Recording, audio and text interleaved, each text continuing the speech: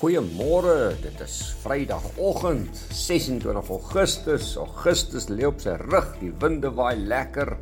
'n Nuwe mooi seisoen is natuurlik op pad. Die winter lyk vir my is besig om verby te gaan en natuurlik almal in die wêreld kyk uit na een vergadering hierdie naweek en dit is Jackson Hole. Meneer Powell gaan daar praat en baie beleggers skep moed, want hulle glo dat hy sal planne hê om die Amerikaanse ekonomiese inflasieprobleem sommer net te kan met sy stokkie laat verdwyn. Maar baie analiste is bekommerd, maar beleggers skep moed en as beleggers moed skep, dan loop die markte en gisterand was dit presies so. Dow Jones 322 punte beter, 0,9% sterker op 33.291. S&P 500 sluit 4.199, dis 58 punte beter op 1,4% sterker en die Nasdaq 207 punte beter, 1,6% sterker op 12.639.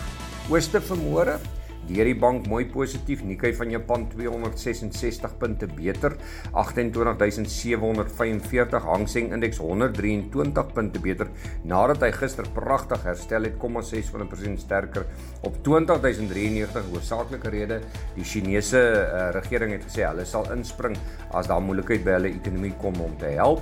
En natuurlik die Australiese indeks ook mooi sterk, 71 punte beter vanmôre op 1% sterker op 7.119. Plaaslike indeks gister ook mooi sterk geweest. Top 40 indeks 606 punte beter, 0,9% sterker op 63.686. En die algehele indeks 532 punte beter, 0,7% sterker op 70.341. Rand vanmôre baie lekker sterk, goed versterk gister. Vanmôre R16.77 teenoor Amerikaanse dollar, 'n euro R16.72 en 'n Britse pond R19.83. Wel vir die boere gister, al daai sagte kommoditeit is 'n bietjie die wind van voor gekry en dit is beslis die sterker rand wat begin 'n rol speel hierso. Geel mielieprys R35 laer, 4.563. Wit mielieprys R31 laer, 4.542. Die koringprys R39 laer op 6.960. Sonneblom R240 laer op 11.190 en die sojaprys R213 laer op 9.239.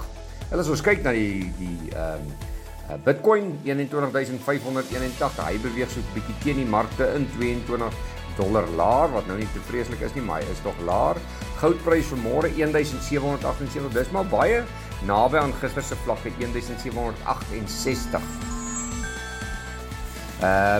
Die silverprys 0,01% sterker, 0,1% sterker, $19 daarso. Platinum 874, dis $1 sterker en die palladiumprys $4 beter op 2144.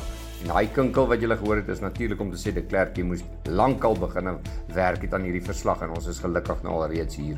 Brent 3 olie vanmôre op 3.8. Nee, ek lees amper die verkeerde ene. $100 en 0.07. Dis nie goeie nuus nie. Ons wil hom beslis onder daai 100 in hê, maar lyk vir my hy bly al starrig sterk. Van die ander nuus wat ons raak gelees het, wat julle dalk sal geniet.